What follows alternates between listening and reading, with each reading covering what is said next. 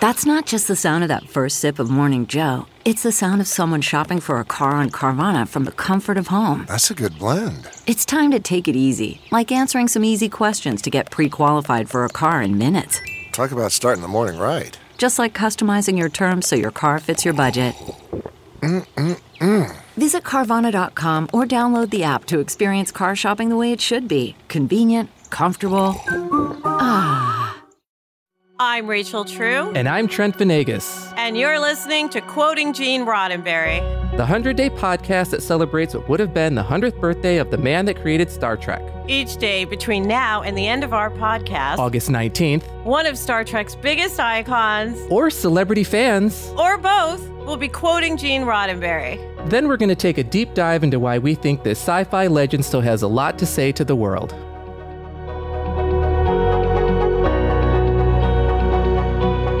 Today's quote is read by Academy Award-winning actress, who you might know as Guinan on Star Trek The Next Generation and the forthcoming second season of Star Trek Picard, Whoopi Goldberg. I believe in humanity. We are an incredible species. We're still just a child creature. We're still being nasty to each other, and all children go through those phases. We're growing up. We're moving into adolescence now. And when we grow up, man, we're going to be something. Welcome back to the podcast, Quoting Gene Roddenberry. And Trent and I are super fortunate for these last few episodes to have son of Gene Roddenberry, Mr. Rod Roddenberry, who also has worked on the shows and done many things here. We're so excited. But wait, I have to gush over my idol, Whoopi Goldberg, first. Absolutely. She is one of the Grand Supremes, not the Grand Supreme, but one of the Grand Supremes of Star Trek. And I just love her to bits, and I love that the people who are doing the shows had the foresight to go, this Whoopi Goldberg, we have a home for her. What I want to say quickly, Rob, before we get going, is this quote is really interesting to me because Whoopi read another quote that we did a while back where it was sort of similar in a sense, that man is extraordinary. You know, the last one she read is that man was able to create all the magical things are here on Earth. Because again, when I was a kid back in the day, space travel and, Star Trek, everything was so big that we said, well, everything amazing that was in a brown place, meaning brown people, must have been created by aliens. There's no way they could have done that on their own. So Whoopi kind of read a quote by your dad on that. And here's something similar saying, I just love how much your father, and the show believed in humanity. So much faith. And I always say I'm a cynical optimist. So this podcast is maybe slightly more optimistic for where we might be going. But Rod, what are your thoughts on this particular quote that your dad said? I got to tell you, first of all, thank you for having me back. This is probably my favorite quote. It really says everything that I think represents who my father was.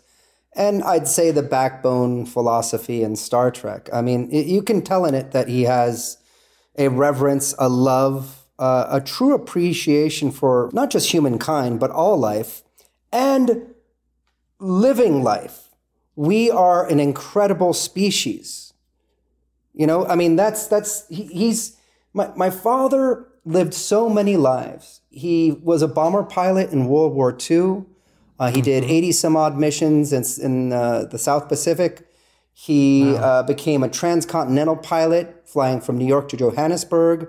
He was in a crash in the Syrian desert while he was deadheading on a flight. He became an officer of the LAPD. And then he started to get interested in TV. Television was coming out that time. Anyhow, the point is, in that time, he had seen, I believe, the worst that humanity had to offer. And I'm pretty sure he saw the best in it too. He had the opportunity to experience the world and see different cultures and talk to people that looked at the world and the universe in a totally different way. Before the internet, listeners, this is where time period we're talking about. It wasn't all interconnected like it was now. You had to actually look at an encyclopedia to learn about another country. Anyway, No. Ron, And he lived that. So I think he had an incredible perspective on things and really wanted to write about what we might be one day, because being around in the 40s, 50s, 60s, and beyond, those were, tough times is an understatement. But those were not good times for many people in this world. Yeah. And certainly fine times for the privileged. But he wanted to share a story where we could all be privileged one day. And privileged by the sense of controlling the atom. I mean, don't get me going on the replicator. I love the replicator, and I think that is unfortunately that's a double-edged sword. That will deliver us to this great future we see in Star Trek, but unfortunately, it gives the opportunity for people to do malicious things as well. But just like all tools, you know, I mean, like, look at the internet, how wonderful a tool it is of connecting us, and we now have like practically the sum of mankind's history in the palm of our hands and access to it whenever we want if we are fortunate enough to own a cell phone and have access to the internet. But just like any tool, it can be used nefariously, and we see the toxicity that's online. We have the sum of all alternate facts out there on the internet. That's true. That's true. Well, this quote and the one from yesterday, Rod, that we talked about, what I love about it is he's saying, listen, I'm pretty sure we're going to get past this current modern day reveling in Schadenfreude. Yeah. You know, because I had a conversation with someone about that today. Like, ultimately, we're all snarky and silly and witty and all that. But if we are, I'll speak for myself, okay. But listen, if we're reveling and feeling more powerful based on someone else failing or falling on their face or something like that, it is a sure sign to me that something's amiss in me. I love that. I'm not right. Does that make sense, what I'm saying, Rod? And because I see that in this quote. Yeah, if I understand you, I love that. And something that I don't know if it came from my father or whatever. I am not anti-American, but I am not America, we are the best, we are great. We are human, we are together, we are great. I mean, it's cheesy perhaps to say, because I'm sure people have heard it before, but sure, I want my family, my neighborhood, my state, my country to succeed. But I also want my fellow humans to succeed. So when another country beats us to the punch to something else, good for them. I know there are social injustices around the world in some of these countries and stuff like that. I'm not saying I want to go move there because I think they're better than us. I'm just saying, let's be proud of us as humans. Absolutely. What I love about this quote is the first part of it. I believe in humanity, period. That's how he starts this quote. And I've mentioned before, I believe that Star Trek was his love letter to humanity. Your father, in one of the quotes, said that if he had a love affair, it is with humanity. Yeah. Again, if it's another reminder, and your father, Gene, if he's anything, he's a good reminder, carefully reminding us of things that I think are lessons that he hoped that we would learn by reminding us over and over again. And as he being the biggest cheerleader, or one of the biggest cheerleaders for humanity, he wants us to realize, you know, we are still being nasty to one another. In yesterday's quote, you know, we were still doing childish and foolish things. But in this quote, you know, we're moving into adolescence. Like, I kind of agree with that. I think we are getting into adolescence and what all of that means. But I think we're bratty tweens. Yeah, absolutely. For sure. Absolutely. The one thing that he doesn't say in here, but it's the word that I think fits into the message behind this most, is empathy. Yeah. Listen, I'm on my soapbox, but I do it every day. I react to something. I see something on the news, a politician does something, someone does something stupid in Hollywood. I'm like, what an idiot. It's that moment that if you can stop right before that and go, hold on, what is that person's life like? What did they just go through? And listen, I know I'm getting all kumbaya, but honestly, we should all respond that way. We should all take a moment before we do this and say, Rod, you're talking my language. I mean, mine too. I agree. I think it's very clear by if people have been listening to me for this long, realize that I definitely like to take the optimistic point of view. Like, yes, terrible things happen, and I'm reminded every single day, whether it's on the news or like in the actual real world, when I see like homelessness or whatever on the street. Like, there are terrible, terrible things. But then I think about, like, you know, my nurse friends who are, you know, working tirelessly to serve people who are suffering from this disease that we're dealing in, this pandemic, and how selflessly they give of their time and their own, like, well-being, their medical health, to save the lives of other people. So, you know, for me, it's just a matter of how you look at things. Like, yes, it's so easy to get mired down and bogged down in all of the negativity and the sadness, because there is a lot of it. But if we can combat that in any way, I think it starts with having at least an optimistic point of view to start with and say, like, so Rod, exactly what you say. So when I see someone who's like, you know, laying on the horn and like they're screaming in traffic, you can tell they're really upset. And I'm just like, what is wrong with them? But I'm like, I know what that's like when I'm frustrated. Yes. Maybe I got bad news that someone got hurt or, you know, and, you know, you just never know until you walk in someone's shoes. So I also try to, if I'm going to be kumbaya as well, I try to put myself in their position and wonder, there has to be a reason why they're reacting that way. And a little compassion for that kind of cools me down, and you're doing a better job than me. I say I try. I don't often do it. I don't often do it. Rod, you used a great word, empathy. You're in these quotes, todos of the almost 100 quotes we've done now. There's an insane amount of empathy. And again, we're seeing a, curated perfected version, right? Like there's written down stuff your dad said. I'm sure there are many more nuances as every human being has, right? But one thing I wanted to point out was judgment, which we've kind of talked about. Like I wrote a book, and listen, you're going to laugh at it, Rod, because it's airy-fairy, but it's Jungian and tarot for people to help themselves. And there's a judgment card. Now, when that judgment card comes up, it's usually about our things we are embarrassed about that we have stuffed down. So then someone else does that behavior and we're really judgmental of them, right? Because it's so distasteful because we're really trying not to deal with our own shadow side or foibles or, learning to apologize personally, I think fits into this particular quote and a lot of them, because it says we're still being nasty to each other, but in a lovely way, it follows up with, and all children go through phases. Yeah, absolutely. Which is actually really true. We've all been great and miserable. I have, And you're right. And you're pointing it out even more succinctly to me that it's taking that moment when we all do that. I just saw some guy at the airport kind of lose it a little bit and, and people kind of scorned him and looked at him, and he was definitely outcast from the TSA line at that moment in terms of what everyone thought. I hadn't done that before, but I had definitely been, I don't know if I can swear on this, but a little, what at times, whether it's at the airport or whatever else, because I'm just pissed or something's going wrong. It's that moment, it was seeing him that allowed me to go, first, what an idiot. And then second, oh, wait, you said this a second ago, Trent. Oh, I've done that. I remember doing that. Oh, crap. That was me. Rod, did it give you compassion? Sure. Here, the biggest takeaway would be that it would give us all compassion for ourselves. So we got to be honest with ourselves, right? And check in and be like, you know what? I think I've done that once. I get it.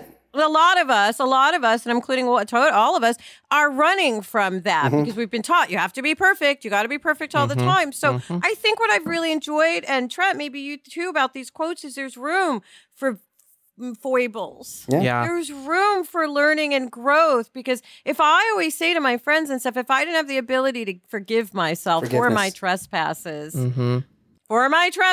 against others and myself, I wouldn't still be standing, And I say this pretty, or I've said this before, that, when I watch Star Trek, for example, I like to see myself in the Geordi LaForges or, the Miles O'Brien, like the heroes, like Picard. Like I want to see myself in that, but I don't always see myself in that. I see myself in the Reg Barkley, the he's like a mess sometimes. He has anxiety and he's fumbling and he's very nervous, but he's still very good at what he does. And there's a place for everyone on the Enterprise.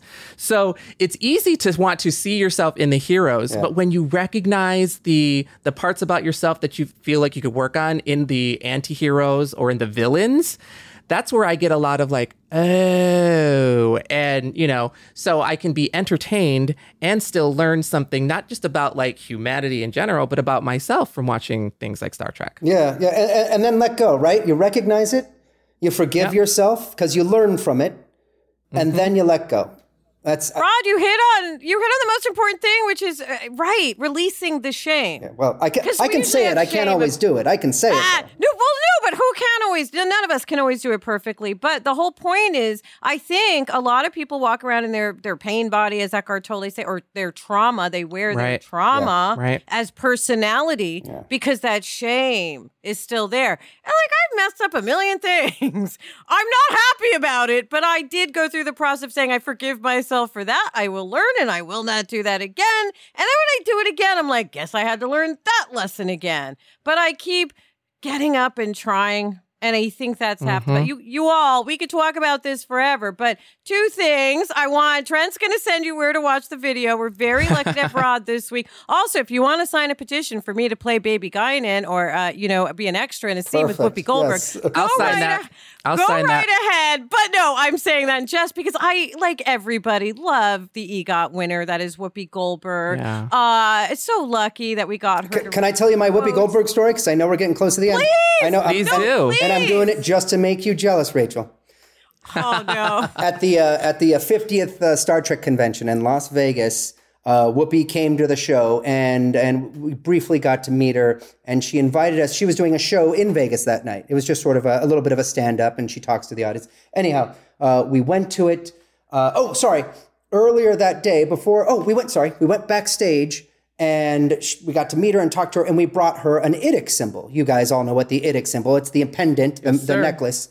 And we gave it to her and explained what it was, and she loved it. She wore it on stage, and then I think someone asked what she was wearing, and she went into it. But then she called me out of the audience and had me come down to stage to explain the whole IDIC concept to people. So wow, that was a pretty crazy but wonderful moment. And it was incredibly sweet and humble of her to recognize this outside of herself, to recognize the IDIC idea, to give my father credit in a show that had nothing to do with Roddenberry or Star Trek. It was about her, but she gave time to recognize that philosophy. And I cannot appreciate her enough for that. I love that. No, that's really lovely. And that is what we would expect, actually, from someone like Whoopi Goldberg, right? And probably why she gravitated towards. I mean, she actively wanted to be on the show, too. It wasn't like she was like, oh, no, I don't know if I have time. She was like, I want to be on Star Trek. So there's a reason for that. And that's why there's so much joy in my voice when I talk about either these quotes by Gene Roddenberry or Miss Goldberg. So Trent, tell people where to say Miss Goldberg. Say this. You can watch Whoopi's video and all the videos on the Roddenberry social media accounts on Facebook, Twitter, and Instagram. And we're very lucky to have Rod for a couple more episodes this week. So please join us again tomorrow for another episode of Quoting Gene Roddenberry. Bye. See you again. Thanks for joining us for another episode of Quoting Gene Roddenberry. We'd love to hear your thoughts on today's quote. So tweet us, post us, DM us, whatever. We're at Roddenberry on Twitter and Facebook, and at Roddenberry Official on Instagram. Quoting Gene Roddenberry is a Roddenberry podcast hosted by me, Rachel True. And me, Trent Venegas. Producing are Claire Kramer and Kelsey Goldberg, with executive producers Trevor Roth and Rod Roddenberry. Engineering and editing are provided by Elizabeth Joy Wyndham. And special thanks to all those who were kind enough to read a quote and give a voice to Gene Roddenberry's everlasting words. Live long and prosper.